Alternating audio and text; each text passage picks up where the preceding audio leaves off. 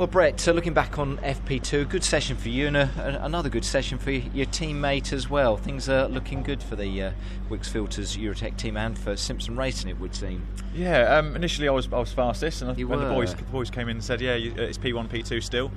Didn't actually say which way around it was for a few minutes, and then they said, no, Matt's pipped you at the end. Had a look at the times. He's not pipped me. He's nearly 4/10. Yes, I said hell of a margin. Where did he get that from? I don't know. That's going to take some serious beatings to get anywhere near that. I think that's going to be the qualifying pace. To be honest, I can't imagine. I hope he hasn't got much more in hand. Yeah. No, P1, P2. Really happy with that. The fact that I'm P2 with that sort of margin behind. I know I've got a couple of temps in hand. I'm not sure about the sort of 4 temps that I need to find. But I really think we can go P1, 2, 3 potentially in qualifying. There's no reason why not.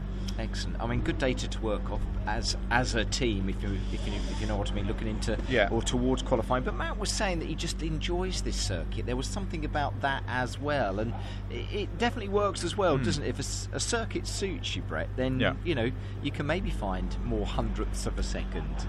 Yeah, definitely. My favourite's Donington, as always has been. I'll probably put this as my sort of second favourite, but obviously Donington was my strongest weekend by far so far in touring cars. I definitely think it makes a bit of an impact. You enjoy every lap you go around. I really like this one. I think Matt said, like you said, is this his favourite. It's like a long extruded version of Knockhill, ups and downs, it's a bit like a roller coaster. It's a proper driver's circuit, and that shows, because agreeably our car is quick, but between me, Matt and Jack, I struggle to think there's a stronger driver lineup on the grid. Yeah. Do you go into qualifying a little bit later on this afternoon, confident, though, Brett, off the back of that session? Yeah, obviously, P2, it's not too bad a free practice. I'd definitely take that in qualifying. The fact I know there's a couple of attempts in me, there's obviously a good chunk to find to Matt, so the fact that I'm not leading the team at the moment is somewhat good. Yeah. It's better to follow than it is to lead. So to be able to try and find a little bit more time out of Matt's lap, that's in a better position than being the fastest, I reckon.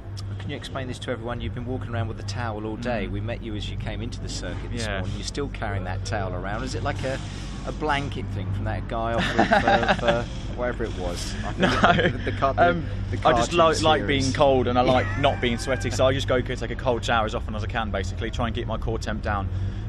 It gets bloody hot in a touring car. It's like 50 degrees in the cabin, so it's not that enjoyable.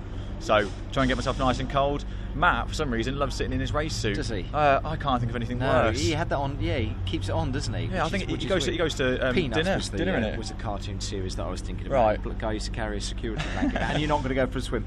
Anyway, serious note, that was a great FP2 session. So well done, Brett. Cheers, mate. Thank you. Cheers.